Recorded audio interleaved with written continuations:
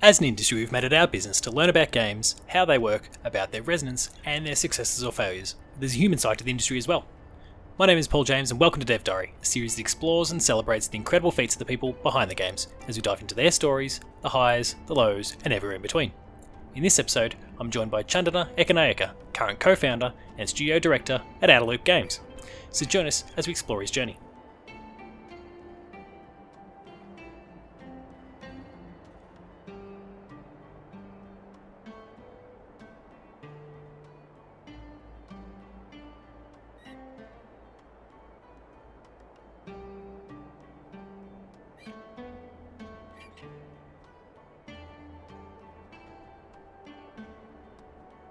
So today I'm joined by Eka. How are you? I'm doing well. How are you doing? Very, very well, all things considered with this current world climate. We were discussing it beforehand, but doing pretty well. How about you?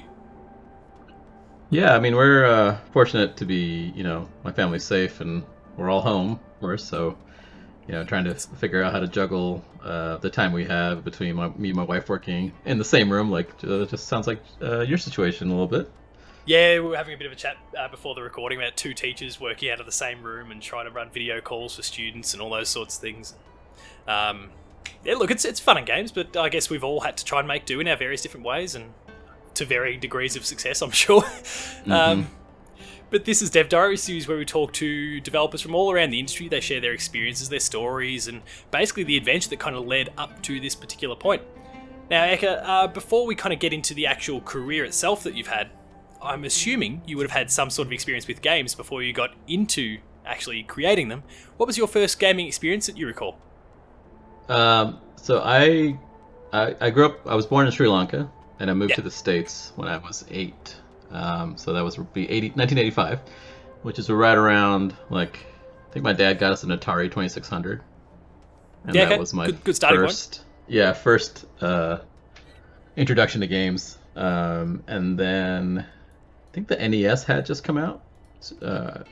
Was it called the Famicom or NES there? I hear it was the NES as well, but... Okay, all right. I think that was really what captured my attention, because we had Mario, Super Mario, and then Metroid. Yep. And those were at seminal that time, titles. Seminal, and as an impressionable kid, I spent hours and hours and months playing and replaying, and especially Metroid. I think I ended up replaying and trying to get all the different endings. Were you successful in that? Yes, because it's like the only game you have, so it's like you just end up you play it to death. You play it to death, and you're just a lot more patient as a kid than I would be now. I think a franchise, did those stick with you though? Yes, for sure. Those titles, and then Zelda, the first Zelda game on NES, that was again. That system had just amazing amount of games. I think we didn't have a PC at the time, so I didn't really get into PC gaming until later. But well, I'm much like NES, you. Yeah, I grew up on those same sort of systems, but PC was not really a factor at all in my life until I was kind of old enough to actually go and make an income, and a full-time income, not some little part-time first job thing. Right. Once I finally had that income, okay, now I might invest in this. And even then, I'd been so entrenched in consoles at that particular point that I felt it very hard to actually adapt to the whole keyboard and mouse model and all of those sort of things. Now, thank God for Steam allowing us to, control functionality and all those sorts of things over the journey. It's helped bridge that gap for me. But it sounds like we're not too far apart in that respect. No, we had. I mean, I'm sure it was similar to where you were when you were growing up. You were either a Nintendo kid or a Sega kid. 100%. And so my friend down the street had the Sega, the Sega Master System. So we would go and play each other's games and borrow each other's systems sometimes because we couldn't afford both systems. That's ridiculous. So you obviously were talking about being based in Sri Lanka until you were 8. Were you getting much exposure to games at that particular point, or was it only really after you made the move that you started to discover them? No, we didn't have any game systems. There at all. So I was when I moved to here, and I started learning English at 8 when I moved to the States. And you end up learning a lot quicker when you have to, when you go to school and you're a kid. Yeah, for you're sure. a sponge. I think it took me about a year to learn English and understand the language. I think I had Nintendo Power magazine back around that time. I don't know if you remember that, but that was Yeah, I'm familiar yeah, with Nintendo Power. yeah, We had a different range of magazines here, but Nintendo Power was one of them. yeah, and So EGM and all those kind yeah, of like I love to go to the bookstore and kind of look through the read the spots latest off. game. Yeah, yeah.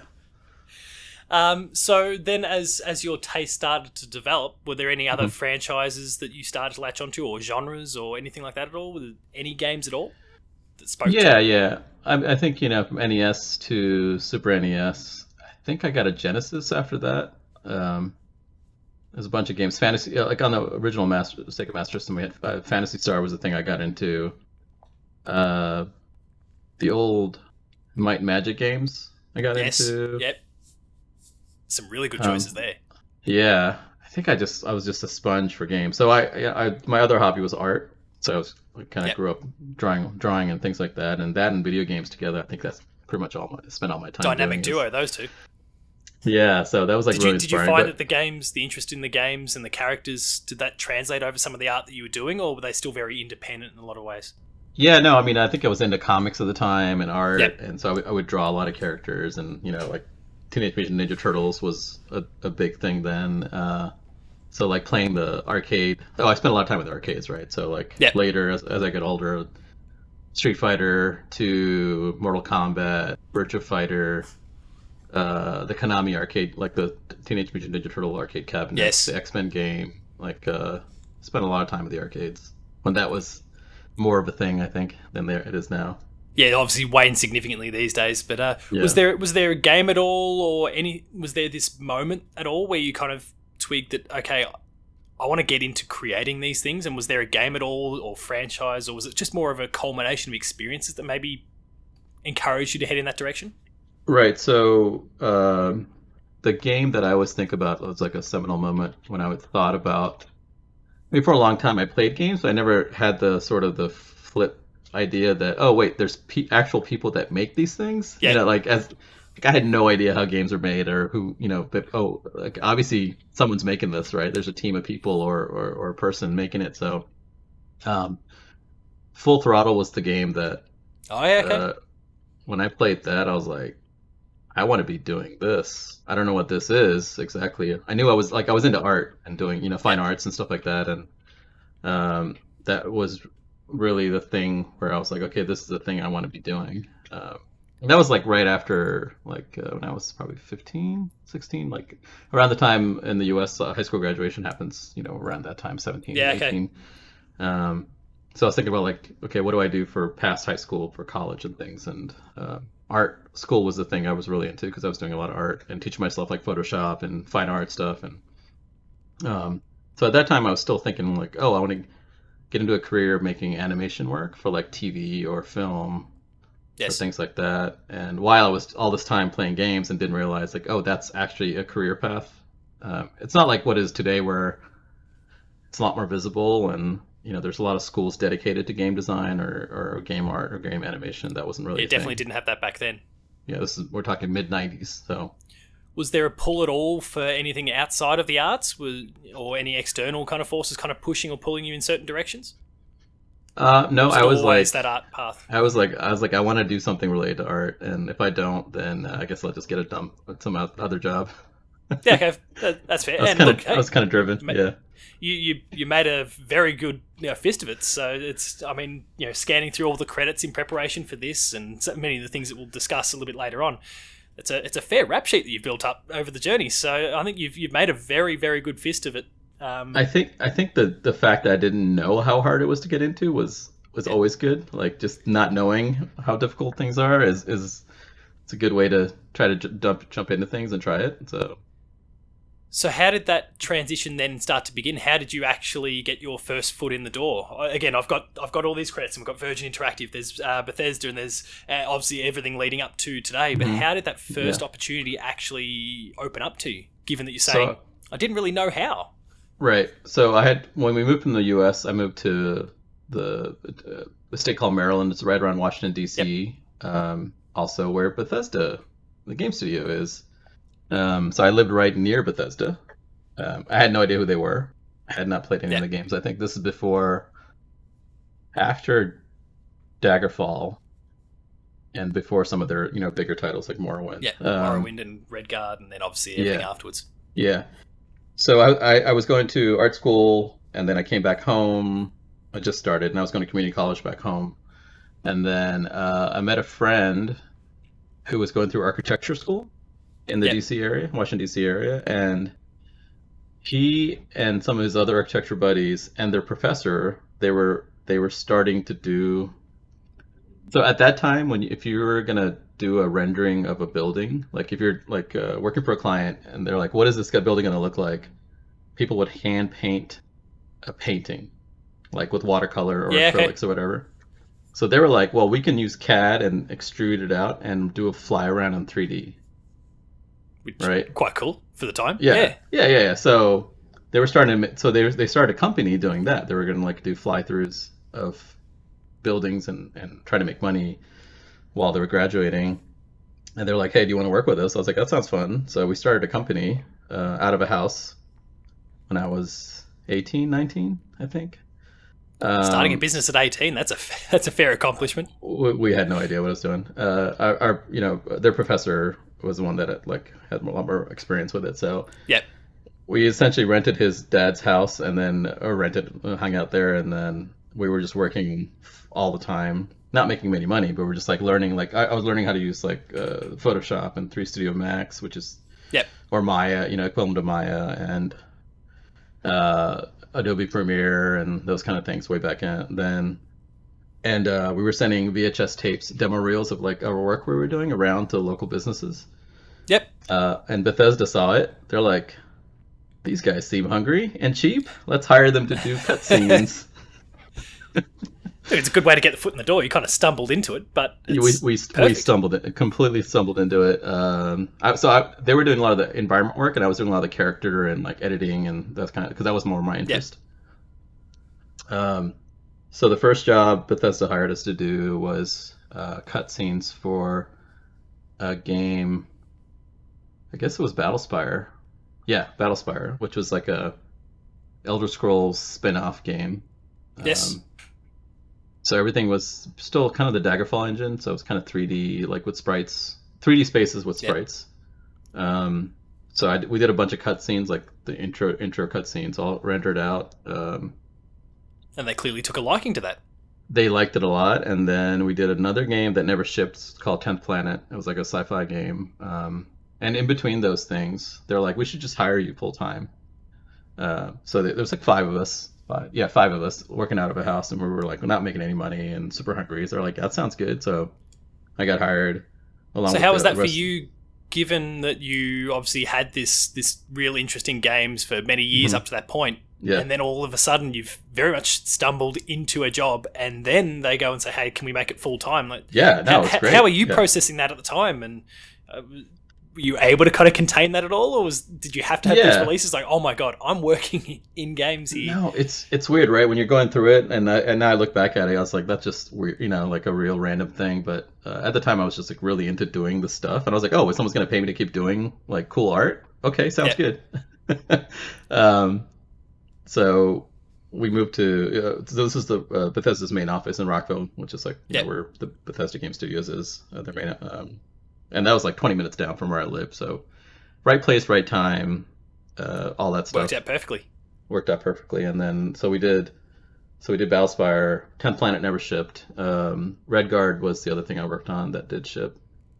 Did a bunch of art, like character art, animation work, box design, just whatever, marketing art. And so went from there, and then we started working on Morrowind.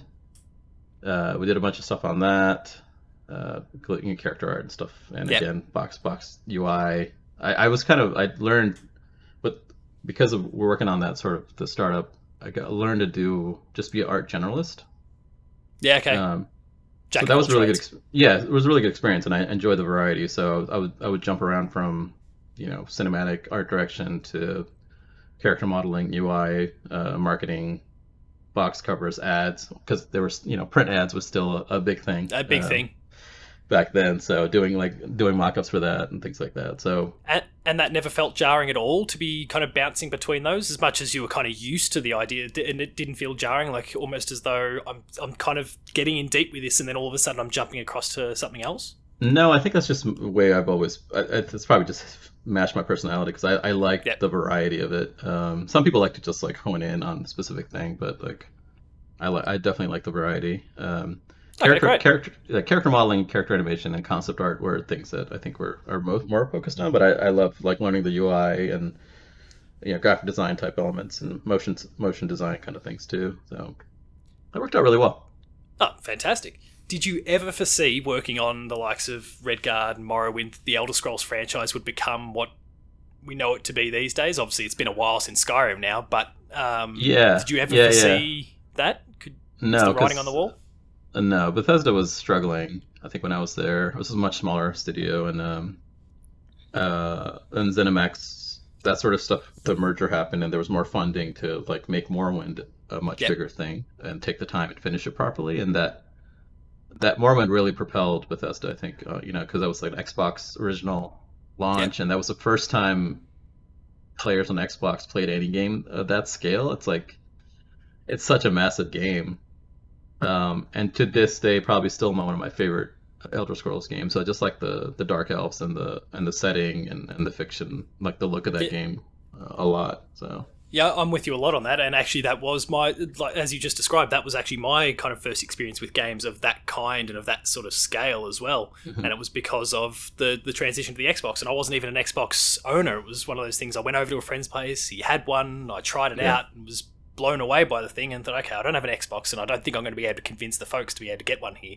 So yeah, how can I get this PC, this rickety PC that we've got here, to run this thing? right. Because I just fell in love with it at that moment. So, um, could you tell through? So obviously you couldn't quite foresee what Elder Scrolls itself would actually become. Could you Mhm. see that what you were working on with Morrowind though was going to be this huge turning point for the franchise and this high watermark, and one that some people like we just said, like myself, who actually look back on it as still the best game in that franchise, or their favorite game in that franchise at least? I don't think that was easy to see till it shipped, Yeah. and Okay. like it's before Twitter and instant feedback and YouTube and a lot of these things. So it was hard to like you just kind of look at reviews and see what people are saying, and you kind of get a sense that there's people are enjoying it, but Yeah. it's really like I don't think anyone really had a clue till it shipped and it just started doing well. That was around the time when I left Bethesda too, because so I was in Rockville and we had opened up an office in LA through ZeniMax, and Yeah. I was out there doing a bunch of other animation work, helping out Morrowind and doing a bunch of other animation work. So I was like in LA for that, and then around that time, I decided to move over because I had an opportunity to come up for Matrix was one of my favorite movies Yes. that come out, and I, so there's a company called Shiny Entertainment, which is not around anymore. They were making Enter the Enter the Matrix Matrix. and Path of Yeah, Neo. yeah. So I had an opportunity to do a lot of character stuff for that. I was like, that'd be fun. So I moved from LA, Los Angeles, down to Orange County, which is about an hour and a half south, Yeah, okay. and then another hour south of that is San Diego, which is where some of the Sony studios are there. So, Yep. and it's San Diego Comic Con. Um, yeah, so it's like LA to San Diego is about 3 hours, and in between that is where Orange County. Blizzard is in that space, in that same Yeah, area. yeah, they are in the middle there. Yeah, so Irvine is right there, so it's like an hour and a half from LA. So we moved down there. My wife got a job teaching, and then I worked at Shiny Entertainment with Into the Matrix team. And that was a really interesting experience. So Bethesda was about 5 years, Yep. start to finish, almost 5 years. Yeah, I've got Uh, listed 97 to 2001. yeah, So yeah. yeah, five. And I did a bunch of other stuff while I was with Bethesda. I did a bunch of other covers and marketing things, and the variety is sort of been consistent in my career. Um, Into the Matrix happened. Yeah, I got to work with the Wachowskis, go to meetings with them, and kind of talk about the Which would be a game. thrill. It's amazing.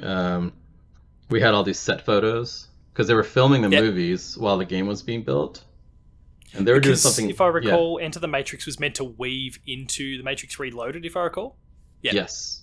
So the Enter the Matrix, the Animatrix, and the movie were all sort of these sort of extended universe pieces that would interweave between. So there's yeah, in Reloaded, there was two minor characters, Ghost and Niobe.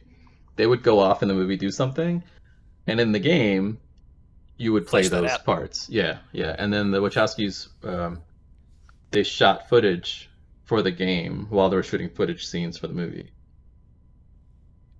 It's quite cool, Yeah, and to yeah. kind of be a part of that whole process as someone who, like you said, you're a fan of the original movie. Mhm. That must have been really quite exciting. It was really exciting. So my main responsibility was when I first got there was characters. So I did like 70 or 80 different characters for the game, and those were based on. We had like hundreds of set photos of the character of the actual actors in the costumes, right? So, Yep. and we tried to build those to kind of replicate them in the game engine as much as possible. You can on a PS2. Uh, Well, yeah, there's constraints for sure. and then and then there's a story that the Wachowskis wanted to do. So we're trying to like find how the gameplay would flow. The biggest challenge with that was trying to hit day and date with the movie, and that was like a big must. The game Yeah, had to be right. out the same day as the movie came out, and that was a lot of crunching going on. Try to hit that because we also were like original Xbox, GameCube, PC. Yeah, the You know, multi-platform bit adds an extra challenge as well on top of yeah, all that. yeah. So it was a pretty big team. I think it was about 100 folks. So it's interesting. You say you're in Melbourne, right? Yes. So during Enter the Matrix, Shiny was bought by Atari, which was Infogrames. They rebranded to Atari. Uh, and Atari owned a company called Melbourne House, Oh, right, okay. and that was a pretty big studio. And they owned Legend Entertainment, and they owned it's another company that did driver games back in the day, Edinburgh. So what they did was to ship Matrix, they brought people from all over those Atari studios, and they just like embedded with us at the end Just of all hands on deck. all hands up because it had to get done. It was a lot of crunching. Yeah, way too much. Do you mind if I ask how long that was in the end? Obviously, we're In we're the talking end, flashback to I mean, many I years think ago that now. I think I spent. Things have changed. By the time I came on, it was like near the beginning of the project, so it's like 2 years, and the end of it, I probably crunched for the last year of it. Ooh, Um, ouch. yeah, And nonstop. what sort of strain did that put on you personally? Like, how was that for you? Obviously, yeah, there's this great love of the Matrix, Yeah, and I'm sure it was such a thrill to be working on the game. But at the same time, those hours, I'd imagine, were incredibly unpleasant. incredibly unpleasant. My wife certainly didn't like it, and we live pretty close to the studio, so the idea was like, oh yeah, I'll come home for lunch and blah blah blah, and then it's just there Not a was chance. so much pressure to finish that. And it was a time where this is 2003 ish, two, three. I didn't quite have sort of the perspective to say no, and to like Yeah. crunch, and sort of that was just the expected thing at the time too for a lot of studios. Oh, it was Where you almost just, like- celebrated in a lot of respects too. Yeah, it was definitely celebrated. It's not healthy. It's not sustainable. It's not healthy because after that project, I was just wiped, and same with the rest of the team for months on end. Yeah, whatever financial benefit we got out of it, it's not worth the time. Yeah. And sort of the toll it takes on your body. I mean, I was younger, so I could take it a little more, but still, it doesn't mean it's okay. So Still, a year of it, I think, will wear anyone out regardless of their age or Mhm. stage. So yeah, I I can think still the last sympathise with that. yeah, it's kind of fuzzy now, but I think the last 6 months was pretty hardcore. Probably talking But 100 then- hours a week and stuff. So. But then you backed up again to be part of the Path of Neo as well. Yeah, so that finished up, and then by the end of it, I was doing the art direction for the game and a bunch of other things, and then for Path of Neo, they made me art director for the project. In between Into the Matrix and Path of Neo, I think it was a couple years. Yeah. We were working on some other stuff, and then the Wachowskis really wanted to kind of play with the idea of all three movies combine into sort of Neo's journey across. And they wanted to do this really bonkers ending, kind of make fun of themselves a little bit too, with how It sounds like esoteric with the storytelling is in the Matrix and Yep. stuff. So that was really fun. I mean, it was we grew the team, hired more folks, one of the animators that we hired at the time is one of my co-founders at my current company. We can get into that too. So Yep, we've been yeah, we'll working get together into for that. a long time, since 2005, I guess. So so Path of Neo was really fun. Um, it wasn't like a hardcore crunch like into the Matrix, because there was no expectation it was going to be tied to any movie coming out. Yep. Um, we had a bigger team, but it was a lot more enjoyable, because Oh, good to hear. because yeah, there's a lot more content that we came up with too. It didn't have to like match a movie scene exactly. A Obviously, bit more we creative play. freedom. What's that? A bit more creative freedom then, I guess. A lot more creative freedom. Yep. The Wachowskis did edit a bunch of the clips from different movie of the three movies together to like as interstitial, so it was really fun. Yeah, okay. But we had just a lot of creative freedom to come up with stuff within the universe. So That's yeah, fantastic. I mean, yeah, and obviously, even within that time working on the Matrix, there's the very good and some of the very bad as well. But sounds like you still got quite a lot from it, though. yeah. No, it was a good experience. I think after those two games, I was kind of ready to not work on other IP. Like it's, Yeah, uh, and this has changed a lot. But at that time, sort of doing a movie IP, there's a lot of, I mean, it's somebody else's property, and I completely understand why. But like the layer of sort of approvals you have to go through to yeah, get, and it not necessarily from folks that are used to playing games. So like sometimes the gameplay suffers because we're trying to like make sure that this is told in a particular way, which works for the movie, but it not yep, necessarily doesn't translate to good gameplay. Um, yeah, understood. yeah. Because there's those external constraints on the whole process. hmm Yeah, Yeah, it and makes a lot of then sense. right. So I think that's changed a lot. I mean, there's been a lot of great IPs recently that are because the people that are in charge of those IPs have grown up with games and know sort Yep. of the structure of things and what works. Well, you think of the Yeah. things like the Arkham franchise, or what we saw hmm last year with Star Wars Jedi Fallen Order, and there's lots of Yeah. examples out there where it seems like that boat is starting to turn around, and people are starting to kind of understand how games differ to film or television, and how we Yeah. can still utilize the platform in a very effective way to still deliver within the constraints of whatever the bigger picture franchise might be. Yeah. I think So, instead of treating the game as an accompanying app or thing to this movie, it's like they're treating the game as part of the IP. Is I think yeah, that's the biggest step. The difference, like Jedi Fallen Order, was just fantastic. Like I thought they did an amazing job with that. 100%. Yeah. So next on the list for you is Gas Powered Games and Supreme Commander. Oh Just yeah. a So just a small name thing there. yeah. So after Path of Neo, we had our first child, and I was kind of getting burned out too. And we're trying to also figure out the direction for the studio, and there was a lot of changes at the studio level, and I thought it'd be time to kind of move on. Well, also my biggest focus was like family and like getting into place where we can like raise kids, and Orange Yep. County is a really expensive place.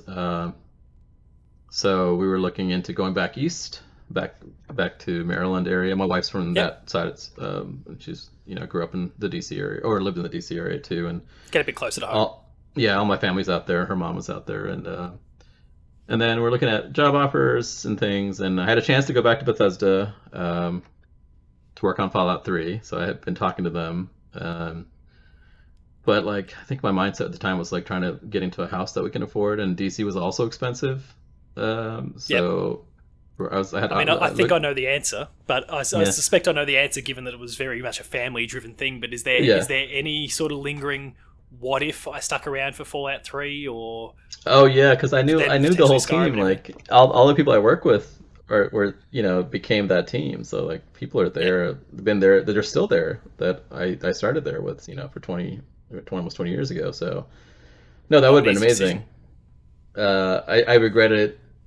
I was gonna go, and then we were waffling, and I said no, and then right after that, I was like, oh, I should have probably gone because the project looked amazing. Because I had got, I still have family out in Maryland, so I go back and I Yep. visit. I'll stop by Bethesda and talk to everybody and see what they're working on. And they showed me some of the Fallout 3 stuff. I was like, oh, this is gonna be good. It looks amazing. And our And it director, was. Eastbond, he's like one of the most talented individuals I've ever worked with in the game. He's such a sweet, nice guy, and he's just was in a corner just making all these cool stuff for Fallout, like while they were finishing up uh, I think it was Oblivion Oblivion, yeah. DLCs. Yeah. Um, so I don't know. It was like I think our mindset at the time was like we want to try to get into a house and like we can because we were wanting to have more than one kid Yep. and we were just thinking sort of what's important for the family at the time and I think we could have made it work back. It just wasn't Oh, I wholly the right respect that. time. Yeah, yeah. So I did immediately regret it, but looking back on it, I think that's a whole different way. I don't think I'd be where I am now if I'd kind of gone back there. So who knows? Who knows? Well, yeah, there's a Um, lot of what ifs, but yeah, you've done pretty well since, I would say. So yeah, it's I fine. don't It's think you fine. made necessarily a bad decision as No, I a think purely outside observer, yeah, of course. yeah. No, for me, like I like being part of smaller teams, and Yep. Bethesda's certainly gotten way bigger since those days. And um, as I've gotten older, my teams have gotten smaller, smaller, smaller. I just Yep. sort of like uh, and it comes back to wanting to be part of sort of the whole process and have a creative input and collaborate a lot closer when Yep. you're on a bigger team. I think Pathania was over 125 maybe. So I was doing a lot of like producing and art direction, and working with the other leads. But I like being more hands on too. Um, so yeah, so we decided. So we were talking to the studios in Austin. I think I was talking to Star Wars MMO. Old Republic was just getting Oh, yeah, okay, started. Bioware. So I was talking to BioWare. There's another company in Seattle. Then I had a friend at Gas Powered Games. So I visited and we hit it off really well. And it wasn't Supreme Commander that I went there for. It was actually this other title that never shipped. Called what was it called? Sorry, we had a couple of names and I can't remember the actual Island Paradise. I think it was called. Yeah, okay. It was like a really stylized, cartoony Wii title, Okay, cool. like a platforming kind of thing, and And what spoke to you so much about that? What was it that got the you over the line? What was it about that was so appealing? oh yeah, so the art director for that was Scott Kakuda, who did I think he's doing TV shows now, but he has Yeah, just okay. the fantastic art style. Um, and that I just saw the art printed out on the walls when I was visiting. I was like, "What is this? I want to be part of this." So I went over there for that. But as soon as I got there, they were finishing up Supreme Commander, and oh yeah, so we moved from Southern California up to Seattle. Yep. Uh, Visualizing the map in my head. yeah, so Seattle's the northwest tip of the Yeah. U.S., right near Vancouver, Canada, which is 2 hour drive from Seattle to Vancouver. Yep. And then Seattle to Portland is 3 hour drive, so right on that coast up there. Um, yeah, and we live outside of Seattle, like 20 minutes outside in suburbs. So we had settled down into a house, started gas powered, right when they were finishing up Supreme Commander. I mean, I had played some RTSs, like back in high school as we got into I got a PC. I played a lot of Command and Conquer Yep. and Warcraft 2 and things like that, and got really really way into PC games too along the way. Um, yeah, so Spring Commander, I came in, I was doing like some cutscene stuff and like trailer work and some UI, I can't remember now. Bunch of different things. Again, just like whatever they needed help with, I was helping out on that. Just that being flexible component from Yeah, before that we discussed. Yep. yeah. Which has really been helpful for my career, I think, because I was able to bounce around wherever people needed help. Yeah, of course. And then soon after that, I got onto that other project, the Island Paradise game, and then we built the team up for that. That was with THQ at the time. Yep. Um, that project had an amazing art team, and we have people that are at Disney now that was on that art team, animators and different artists that are on different various companies. Really good art team. Design, we never quite figured out what it was. We changed. Like it's one of those things where this happens a lot where you grow the team too quick and then you have all these people waiting on to figure out what direction to go with things. So we're like trying a bunch of things and can never stick to it. Um, Yep. so that went on for like almost 2 years. And THQ canceled the project, which is the right call because it never quite found uh, sort of the core of the gameplay. Yeah, understood. Um, So was this yeah, that point then when you're starting to have those? Oh my god, why didn't I stick with? Why didn't I go to Bethesda? Why didn't I work on Fallout? Because yeah, totally. you've been enticed by this project that Yeah, then didn't come to be, and in the it's meantime, Fallout yeah, 3 is it's there's no redos. I mean, I guess there are with different projects, but not exactly like you can't rewind time and do the same thing over again. So, yeah, I mean, it was like, I mean, at the same time, I was focusing more on family stuff now too. Like we had our yep, first son, and so like the what's important to me was also changing. Like, yes, like work is there, but like family time and spending, like making up for a lot of the crunch time from before, and with my wife, and yep. seeing our son, get older and spending time with him. They were still, they'll still definitely crunching, even at gas powered games at various times, just not as heavy or as for long periods of time. Yep. Um, so I think about 2 year mark, they did another game called Demigod, which was a Dota clone before that was popular. Before Dota was a thing, yet. Yeah, before Dota 2, before the other like Smite and all those games. So Demigod, yeah, there's a couple folks that were like really into the Dota mod at the time, the first Dota mod, Dota 1, and they were playing it a lot. They're like, well, what could we do with a game like that in a different sort of IP? So they called it Demigod. Um, while that was shipping, several of the guys decided to start a company, and they asked me if I wanted to be the art director for this company. So the idea was take the Dota ideas and make a shooter out of it. Yeah, So okay. like, yeah, like license Unreal and make a Dota shooter. What would that feel like? So I was like, that sounded fun. So I left to form Uber Entertainment with several other folks. Which Uber has there's quite a long list of titles there that you've Yeah, had a hand in various capacities, the likes of Monday Night Combat, Wayward yeah, Sky, yeah, and, yeah. and So many more yeah. as well. So we started Uber 2008. Yes, 2008. Yep. um, and we're out of a small office nearby, and then we started working on Monday Night Combat, and that was like some of the best times because like playtesting that game, we do daily playtests, and when you're playtesting and building a multiplayer shooter, it's like it's crazy. You end up like I can yelling at each imagine. other and just like having a great time, and seeing what worked, see what didn't work, and that was a real blast. And we grew the company, I think, to about 20 some folks. And a lot of those were folks that we work with at Gas Powered Games. So we Yep. brought a lot of people over. Um, I remember leading up to the announcement of Monday Night Combat because we weren't sure how it would be received. So we did. Oh yeah, I mean, I do a lot of trailer work too. So again, Yes. like art direction and lighting and modeling stuff, and then I also end up doing trailers and website stuff too. Just so we did our first Jack of trailer. all trades. We got a good reception, and the game was pretty playable after like 2009, 2010. So we went to the first PAX East in Boston, Yep. and that was at the place called the Heinz Convention Center downtown before they switched locations.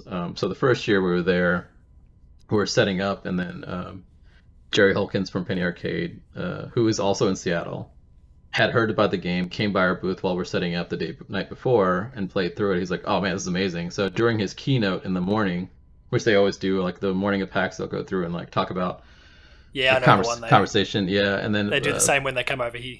yeah, and people asked what they should go check out, and they said, "Oh, you got to go check out Monday Night Combat." So then, first day we opened, we were just mobbed with folks that were just wanted to play. We had like, it was a 6-on-6 game, so we had 12 stations, and then people just came by and they loved the theme because it's like kind of like this uh, weird like sports of the future with guns and like link ups and like Which Dota, speaks to people. huh? Which speaks to people. Lots of different audiences there.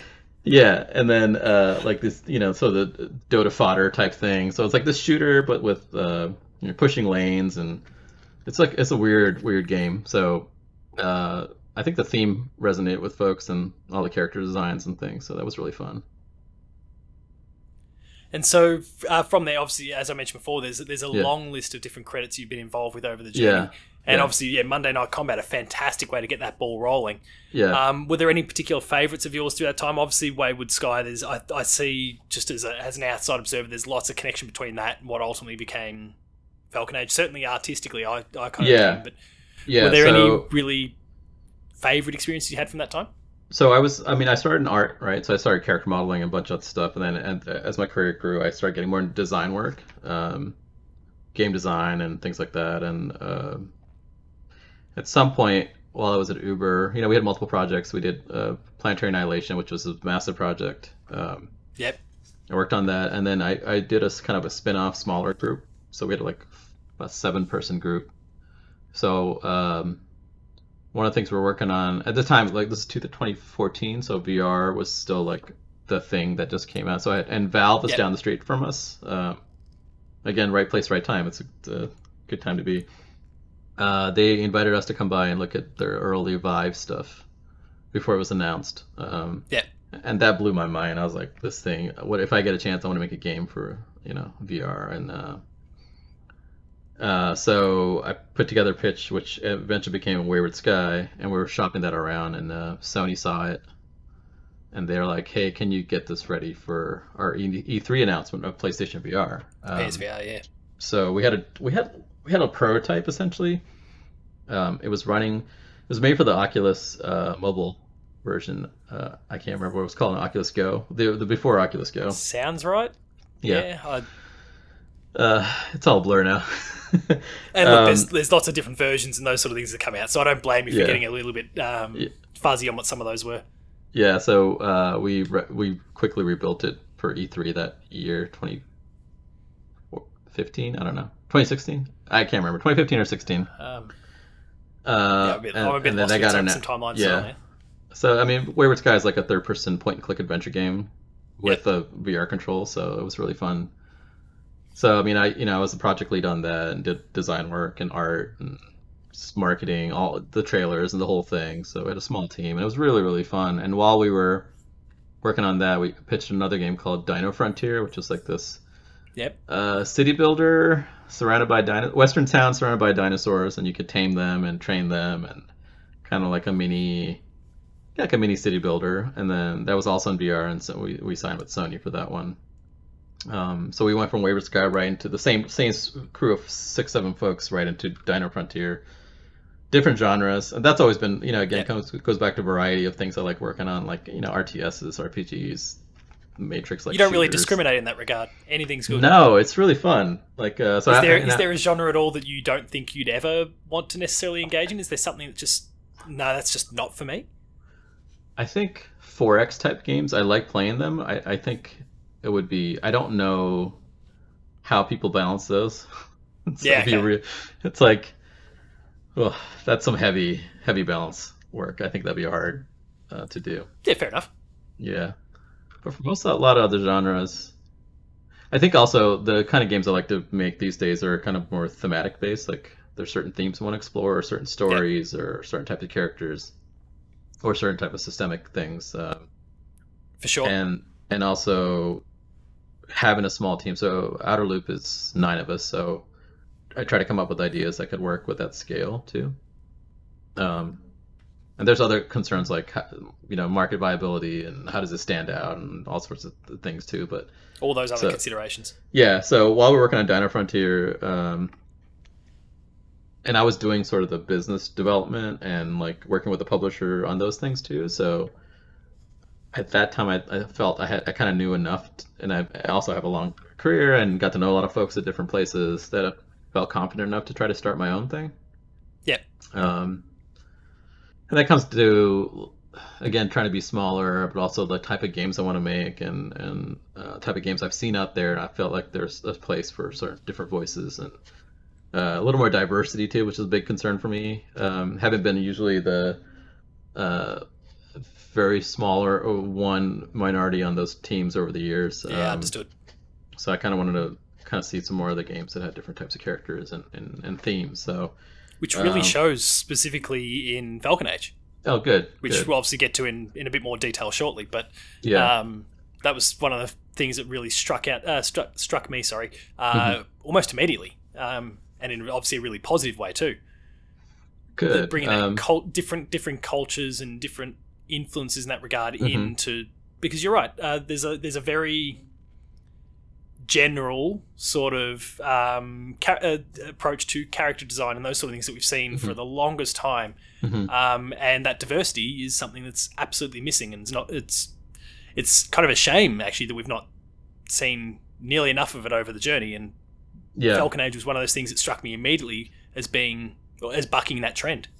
Yeah, and I think I'm glad to see a lot more of it in indie spaces. Like Yep. on much smaller titles, we're seeing a lot more variety because I think also the tools and the processes have been easier to, and it's getting people to start doing different types of games that necessarily don't fit into the quote unquote game idea Yep. of traditional AAA games. But it's Do you also, think in yeah. some respects also that, I guess when we're talking about those bigger companies, Hmm. the big quote unquote AAA companies, Yeah. do you think there's some sort of influence that, like, the marketing and those sorts of things, that looking at the almighty dollar, that does that have any sort of bearing at all on some of those creative decisions? Oh, I Rightly or think that, wrongly, of course. yeah, I think the same way you think of like blockbuster movies, right? There's like, if you watch enough of these or play enough of these games, they're spending hundreds of millions of dollars and they expect it to hopefully do, a multiple of that return. Yeah, And that usually means trying to attract as many folks as possible. And that usually means sort of smoothing out any rough edges that might ruffle some feathers, right? Like nothing super yeah, understood. controversial. Uh, you Let's know, be generic in some ways. yes, and like Yeah, a politically motivated game will say no, no, no, this game is not about politics, right? Like there's yeah, I'm plenty of with you. examples of that, yeah. And we hear more and Because more of that these days. yeah, right. So then I think they're doing things, and to their credit, like Ubisoft has done some really interesting characters and like with Assassin's Creed Origin, like the story they told Yeah, and the type of characters in with there. Bayek. I Yep. was really really impressed with that. And there you do see some of it, right? But they're spending hundreds of millions of dollars and they're looking to get it in front of as many folks as possible. Yeah, there's the Um, return that they're still factoring in, yeah, and the then return in there's public investment. companies and stock prices and all this stuff. So like, and they're employing thousands of people to work on these titles, right? Yep. So I think there's certainly different considerations when you're at that scale. Where at my scale, we have 9 folks. Yes, we still have to, like, I want to keep people employed and Yeah, food on the table and all food on that. the table, the whole thing. But like, we can take a little more risk and not have to uh, essentially, attract every single player that's playing a console, PC slash mobile game, right? So we could take a little more risks with it, with smaller budgets and things like Yeah. that. So. And so when it came to those risks, obviously there is Hmm. the cultural aspect that we were talking about there. Hmm. What were you looking to kind of explore as you've kind of committed to that sort of decision? We want to explore different cultures, diversity, those things. And then how did you go about trying to achieve that? What were you looking at? Kind of, were there certain boxes that you wanted to tick, certain beats Um, that you wanted to approach, those sorts of things? I mean, I think the first was hiring folks from different backgrounds and different, you Yeah, know. I think currently we have more women on the team than men, which I feel good about. And folks all over. We have a couple folks from Brisbane right now too. oh nice. Uh, Concept artists I hired from Chennai, India. We have some Canadians, and we have different people all over the place. So it's been good to like Different kind voices. of different voices. And at the same time, the new stuff we're doing also has very different themes that hasn't been explored in game space, which is Fantastic. super risky, but we're excited about it, and hopefully it'll be received well when we're ready to talk about it. But so it's a Feel free combination to talk about of it all today if you like. That's fine. yeah, it's a combination of the sort of the type of game, and also who's making the game. I think is also important. Yep. There's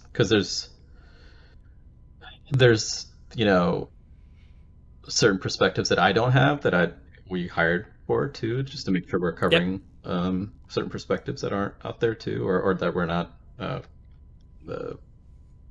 blind to, I guess. So, Yeah, I follow. um, like when all this COVID stuff started, I was in the middle of pitching projects in February. So there's a show called Dice, not the company Yeah, I Dice, know that. but yeah, Yep. the one in Vegas, and it's like if you heard of GDC, it's like a smaller version of that.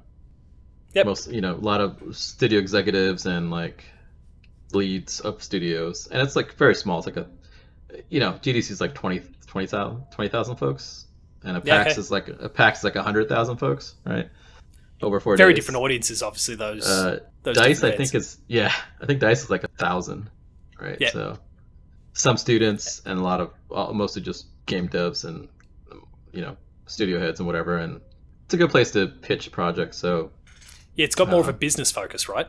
it Yeah. has had a business focus, but they're trying to be a lot more diverse with the type of things. So I ran a roundtable there this year, which is timely enough, was about running remote game studios because that's Oh, what I've been doing for the last 3 years.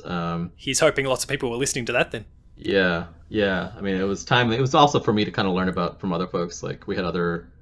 I mean, there's people like from Riot that's also have people all over the place, and how does that Yep. work? Because they have one big space, but there's fully international team, and how do Yep. you how do you work on a team when you're farther away? And so that was a really good discussion, and it was again really timely because right after Dice, all this stuff happened.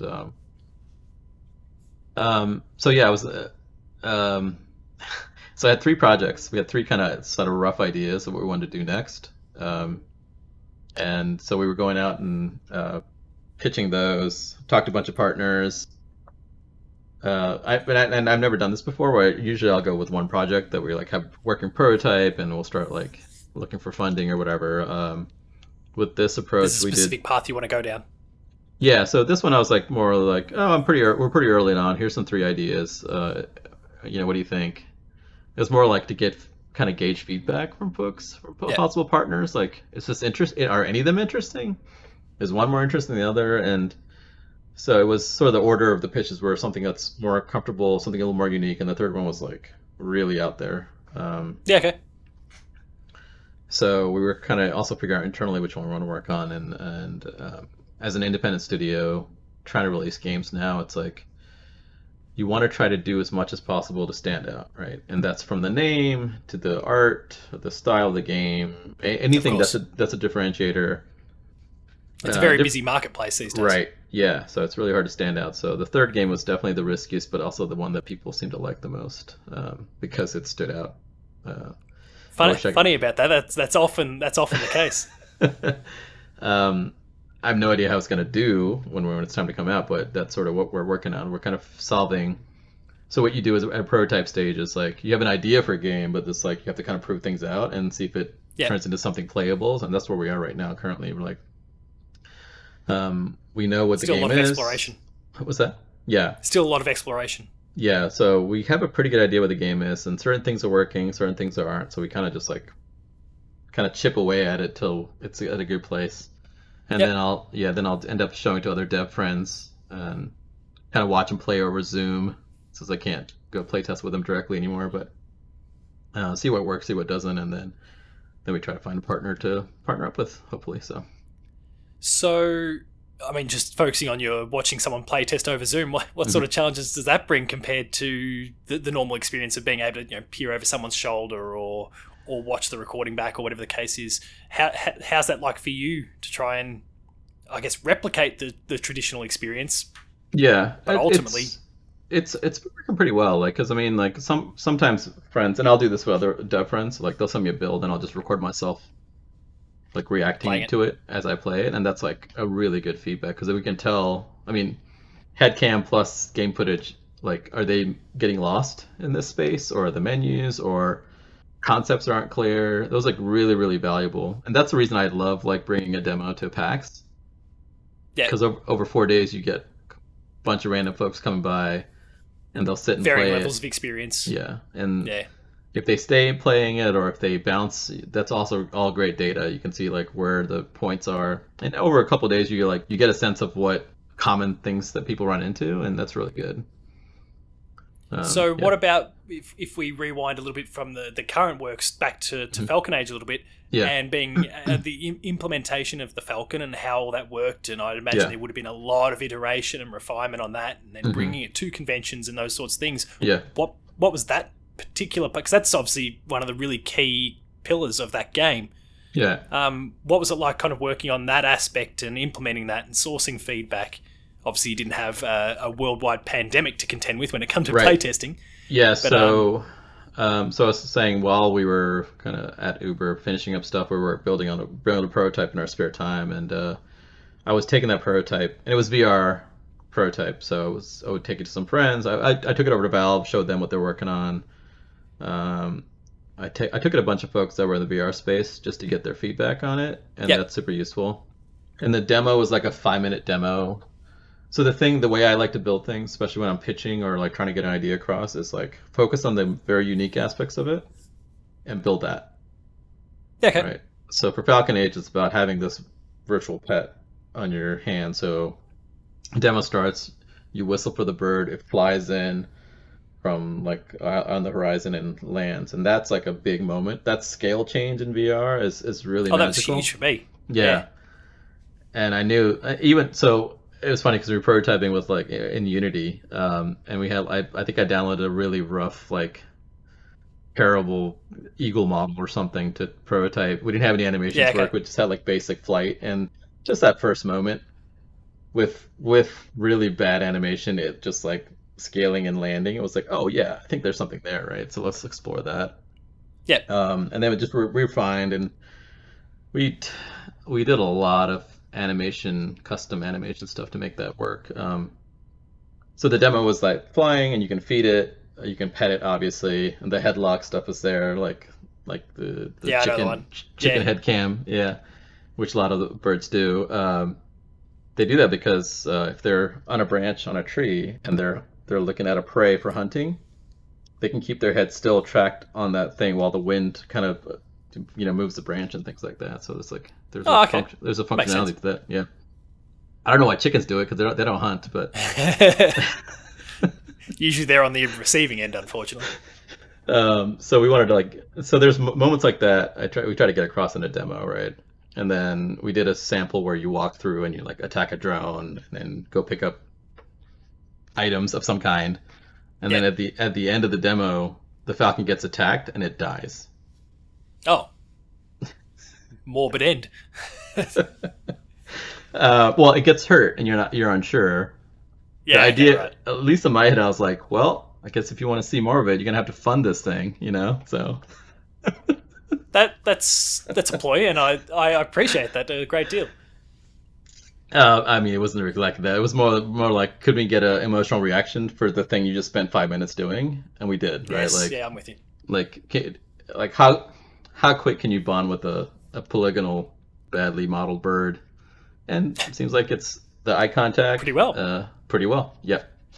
And that was like a really rough demo. It didn't look that good, but it got sort of the big beats, like emotional beats. Is kind of the way I Yeah. think about prototypes or game design across. Like the idea of bonding, feeding, having it do things for you, and then possibly getting hurt. Those were like the big moments in the demo. Yeah, I'm And with then- yeah, the demo was like 5-6 minutes, so it wasn't really long, but that was enough for us to start that project.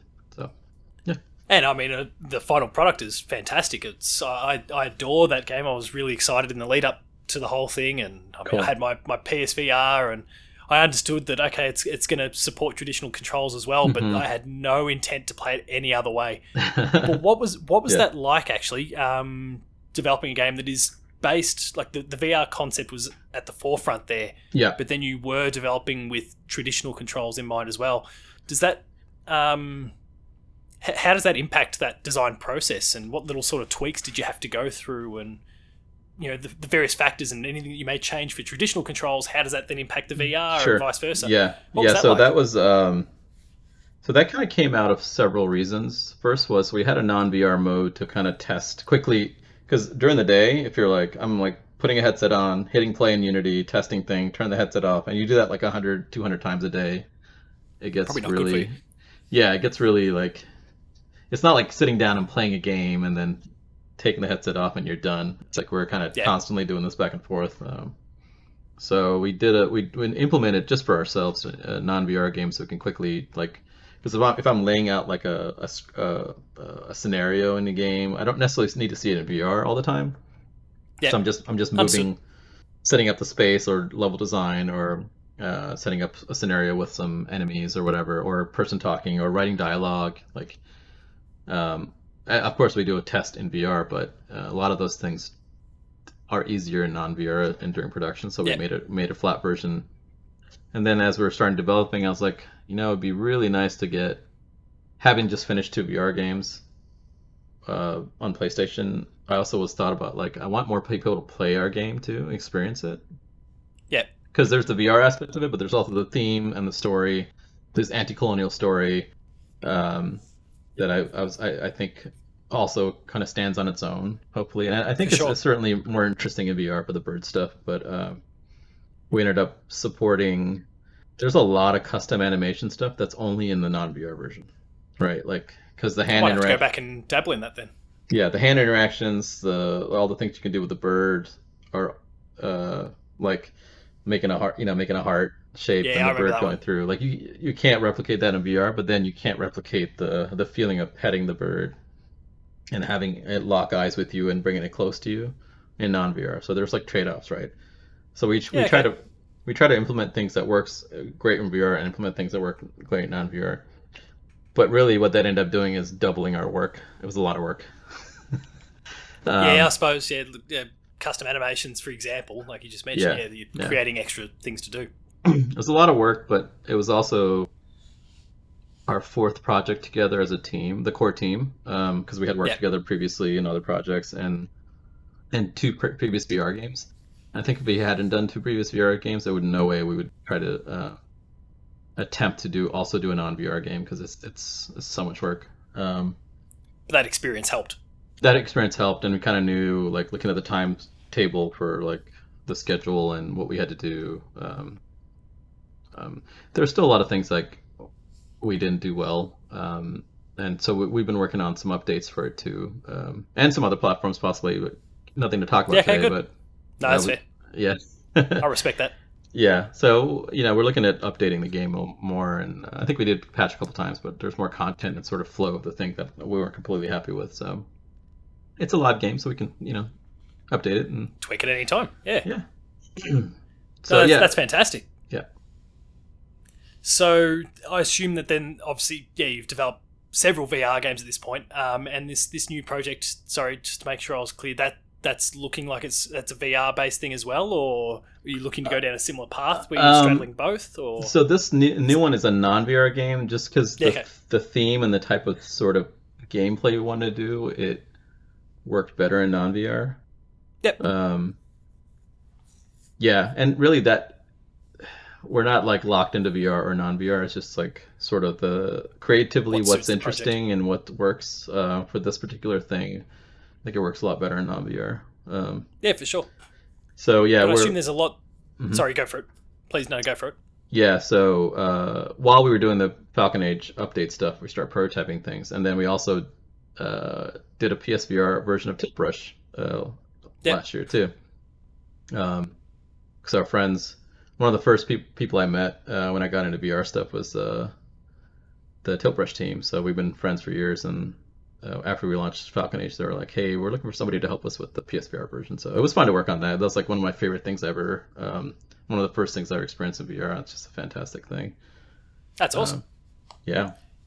Is there a lot that so you're obviously going from a VR slash non VR game Mhm. back into a traditional non VR title? Mhm. Is there a lot that you can still bring with you these experiences and lessons you've learned from developing on a VR platform, or in some cases exclusively for a VR platform, Mhm. that then still apply to the traditional experience, or are they still quite detached from one another in lots of different ways? No, because when you're developing VR, like losing frame rate and performance, it like literally hurts, right? To put on a Yeah, headset if it's not performant. Traditional gaming, usually it's slow and buggy and unplayable for majority of the production, and then you start optimizing at the end. Yeah. So we're a lot more aware of sort of performance issues in the earlier stages, and we kind of make choices based on that because we want it to run well. Yes. So a lot of those principles I think are applying to even our non-VR projects, trying to keep things a little more performant earlier in production to show it out to people or whatever, to make sure it works well. So there's definitely, I mean, there's some game design things we learned. That's a great thing about doing VR games, is like I get to try to explore in different sort of game design paradigms, because there isn't sort of like the established guidebook for FPS games there is now, or for open world games or whatever. So that was still fun. very open. Yeah. So that was really fun, and there's a lot of the sort of same kind of idea of thinking that we can apply to non-VR games too, in terms of design approach and tech approach and performance and things like that too. So. Yeah, fantastic. So, like I said, we can't dive into this title in any real significant way, shape, or form. If there's a slight little tease out there, when potential fans of this title, but also fans of your previous works, is there any sort of indications to when people might get to I mean, obviously the whole world pandemic thing throws a curveball in there as well, but any indication when people might first get to lay eyes on what this new project happens to be? I mean, you're somewhere within the development pipeline, of course. Yeah, I mean, we're super early. Like, it could be 2 years from now. It could be a lot earlier, depending on how we decide to announce it and when we decide to announce it. And because there's sort of one aspect of it where, like, it's super fun to work on this, and I want to share every aspect of it on Twitter every single day, right? Yeah, understood. And then there's, like, I don't know, there's different, I don't know, you know, like, marketing a game is this whole topic on itself, and what works and what doesn't work, and keeping your cards close to your chest in some ways. Yeah, and a lot of it is, sometimes it's like there may be potential partners that want to work with us. They want to save the announcement for something, you know, like a bigger event. And if we kind of talk about it now, maybe that affects that. But like, so a lot of those things. Like right now, we're kind of just heads down on getting the thing playable and proving out a lot of the ideas. And then we can start thinking about, like, okay, what's the next step? Do we partner up with somebody? Do we get on this platform? Do we do this platform? You know, and do we do it on our own? You know, there's all these considerations, and it makes sense. So we're kind of not at that step to even think about how we announce it yet. But I think the project will take to start to finish. It'll take a couple of years. That's it. That's right. People can thoroughly enjoy these various updates, for example, that are coming to Falcon Age and those sorts of things in the meantime, and look forward to whatever comes next. Yeah, thematically, I'll say it's certainly in line with the stuff we did Falcon Age and sort of the goals for our studio, Outer Loop, for telling diverse stories in underrepresented cultures and themes. That's awesome to hear. Genre-wise, it's way out there. I'll say that. Okay, I'm looking forward to it then. Watch this space. Yes. So as we begin to wind things down, we'll cycle a little bit back more towards you and specifically your career and some of your experiences. Mm-hmm. Is there anyone out there in particular that really inspires you in the way you approach your work? Anyone that you've worked with or maybe currently work alongside or you've watched from afar that you maybe try and model yourself on in some ways? Yeah, for sure. And I happen to be lucky that they're also a friend. Amir and the Supergiant crew, who I got to meet. They were right next to us at PAX West in 2010 when they showed off Bastion for the first time. Yep. And there was a thing called the PAX 10, which was like this, you know, like a sort of up and coming indie space where they pick the 10 best titles and they have their own booth. And they were like right next to us. And I went over and played the Bastion demo, and I was like, oh my effing God, this thing is amazing. How are they doing this? And I had to meet everybody, and like Amir is like a brilliant. I mean, all the whole team, Greg, Amir, you know, like Gen Z is probably my favorite art director of all of video games. She does amazing work every single project, and that whole team is like a bunch of rock stars. You know, like the music, the sound, the design, the packaging, like everything. Like I try to emulate. I'm like, what would Supergiant do in this scenario? So it's Like I'm like Given really their track record, that's a good question to ask yourself. I think every single I time. think, like as a team, people I look up to, like them for sure, they come to mind, and people like like Clay, also like Jamie Chang, and the thing they've been doing over the years also been amazing.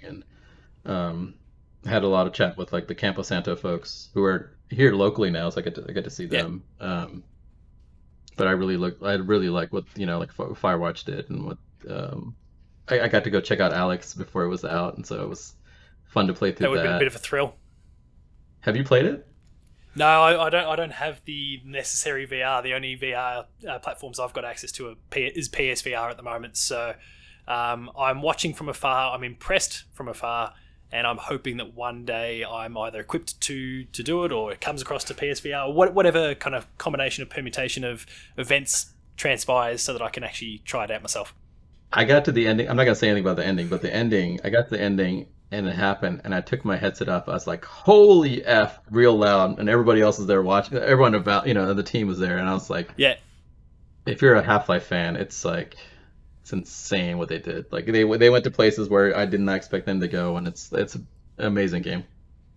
Yeah, I mean, and we were talking obviously about the teaching and those sort of things before. One of the Yeah. kids that I teach, he's only 14, 15, but he's just this devout Half-Life and just anything Valve kid. Yeah. And we've jumped into this whole remote teaching thing and all the circumstances around that. And I got just this message just pinged on my system. She said, "Oh my god, I just got to the end of Half-Life, and I just shut up, stop. I don't want to know anymore. I can't play it. Don't." It's yeah. Like he was just completely blown away, and sounds like in a similar fashion to what you were. So Yeah. I look forward to one of these days experiencing that myself.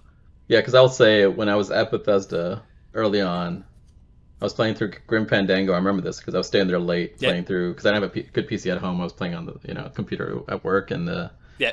I think I was playing it, and then around that time, Half-Life 1 came out, and I started playing that instead. And I Just never, dropped everything. I never went back to Grim Fandango. I think Half-Life killed adventure games for me that day. Like, So to this day, still not replayed Grim no, Fandango? I haven't replayed it. I should, but like, that's my memory of Grim Fandango. It's like I was partially through it, and then I binged Half-Life for like 3 days straight, and it was, at that time where FPSs were and what Half-Life was doing, Revolutionary. revolutionary. Yeah. And sorry to Tim Schafer and the team. And I mean, I had told we'll Tim, make this right one day. I got to know Tim, and I told him, like, he's the reason I got into game development because of Full Throttle. So, like, he's a big inspiration for sure. Which probably sorry, I didn't finish Grim. Yeah, which probably makes him feel old because he wasn't that old when he did Full Throttle. So Yeah, definitely early days for Tim. What have been some of the more valuable lessons that you've learned along the way? Anything in particular about your approach to design, or designing for particular flat platforms or whatever? I think the biggest lessons are just like work with folks. I mean, working with the right crew of folks, will get you like, and surrounding yourself with people that are more talented than you. Like a lot of those kind of things, that whatever weakness you have, like hire for that, or work with other folks that can supplement that. I love our team right now. It's been really good.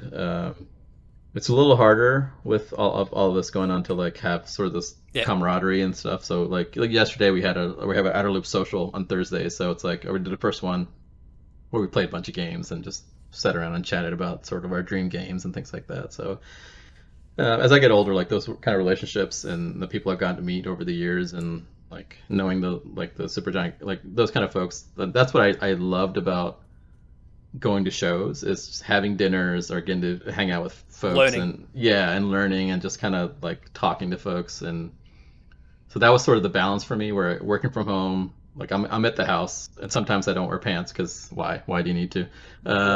Who needs to? And then balancing that with like going to shows at DICE and GDC and like hanging out with those friends, and like I really miss that. So we're trying to do. Where to be clear, you're absolutely weering pants in those scenarios. Just yes, just for the listener out there. You have to, I think, to get on a plane. Those relationships are things that I like. I really feel fortunate I'm fortunate to feel like I have a really long career, and the things that a lot of those folks helped me when I started, and I'm trying to help any sort of upcoming studios and folks on Twitter or whoever wants advice. Yeah, fine. I'm freely give it. Like I love that sort of sharing, and the community is really, really, really good in general. Like between developers Yeah. and those relationships are important. So there you go. No, so and the highlights. Any particular highlights from the whole journey? Obviously, you've been able to work on a film franchise that you loved in the form of Matrix. Yeah. You've worked on Yeah. Elder Scrolls. There's co-founding Outer Loop. There's so many little things along the way. Is there anything in particular that really sticks out? You're having a rough day, or the weight of this COVID situation gets a bit much at times, but Yeah. you go, well, I've got that, and that's always something I'm going to look fondly upon. I just keep looking like I've been making games for 23 years and I love it. I love it so much. I can't imagine doing anything else. So I feel super fortunate that I get to do this working from home with a very talented crew and really like I don't know. It's certainly a dream job or dream setup for me. Like especially in the last 3 years, starting Outer Loop and being able to like work with different folks that I admire and reaching out to folks Yep. and trying to kind of tell stories that we don't normally tell. So like that's certainly I'm living the life. I'm good. No, that's fantastic to hear. Yeah. Now, the next question, it's the kind of the last curly one that I have for people, but I suspect, Okay. given the conversation we've had so far, I might even already know the answer. Yeah. If you could be credited for any game that's ever existed, so retroactively, we just chuck your name in the credits there, in whatever Yeah. capacity you might like it to be, Yeah. what game would it be? I'm curious to know whether it's Fallout 3 or not. Oh, I'm gonna say Inside. Oh, yeah, okay. I That fantastic don't. title. That I don't even know. I understand game development, but the ending of that game and the pacing of that game and the storytelling of that game in a very linear, like this running a character left to right and all the moments and a lot of Spielberg like sort of approaches to storytelling. That just it's magical to me, like playing that game because I know how they built. I mean, I think I know how they built it, but there's aspects to it that yeah, it's like magic. So I would love to be have been part of that process. Very good choice. That Yeah. ending does still confuse me immensely, though. Yeah, like I'm still not 100% clear. I'm sure if I did some diving through the internet, I yeah. might get more confused, actually. Yeah, I don't think. I mean, Fallout 3 would have been amazing. I'm just not like where I am in my life. I'm not. I don't want to like command a big team or be part of this bigger Yeah. team. It doesn't interest me as so much as being able to. Oh, you touch could be parts of it. credited as special thanks for all for a weekend. That's fine as well. What about you? That one time that they gave me a ring and I just said, "Oh, look, do this and Yeah. fix the whole project." What about me? No one's Yeah. actually asked me that before, Yeah. especially as someone who's not in game design itself. I mean, I have to try and separate my biases from my favorite game, which is Final Fantasy IX. Oh, um, to, that's a good to, one. to Yeah. anything. I mean, I guess and then separate that from these days my great love of basically anything Naughty Dog does, for example.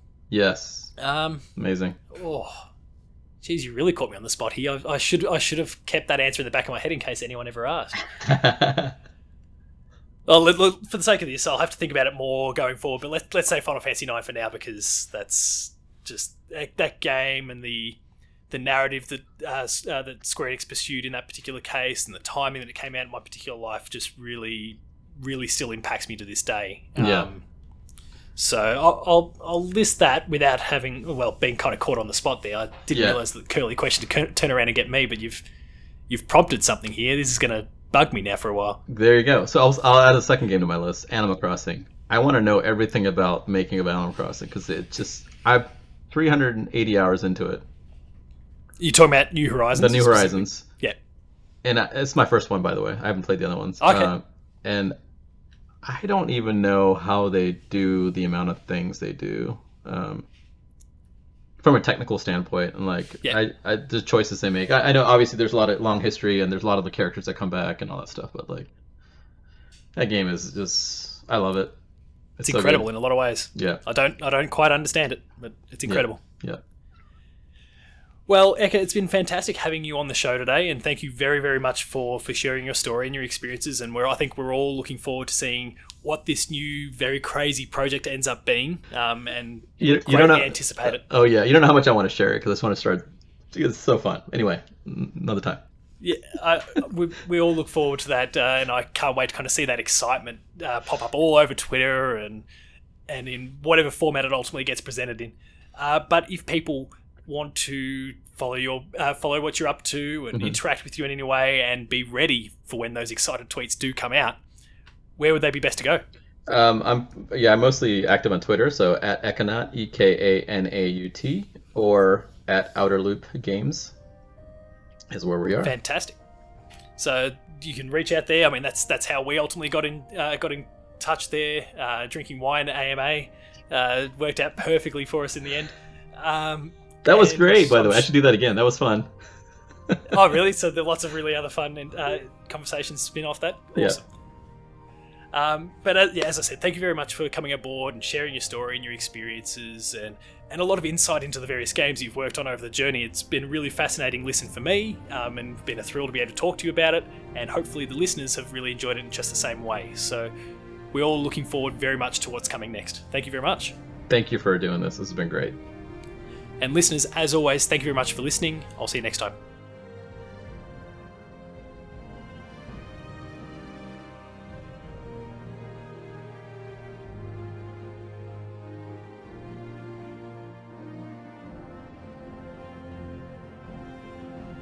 That concludes this century of Dev Diary. Be sure to subscribe to this feed, share it with your friends, and give us a 5-star review to help boost the show up the charts for greater exposure. If you have any people who would like me to reach out to and interview, then please find me at Paul James Games on Twitter to help me get in touch with them. Until the next episode, however, that's been Ekka's story. Thank you very much for listening, and I'll see you next time.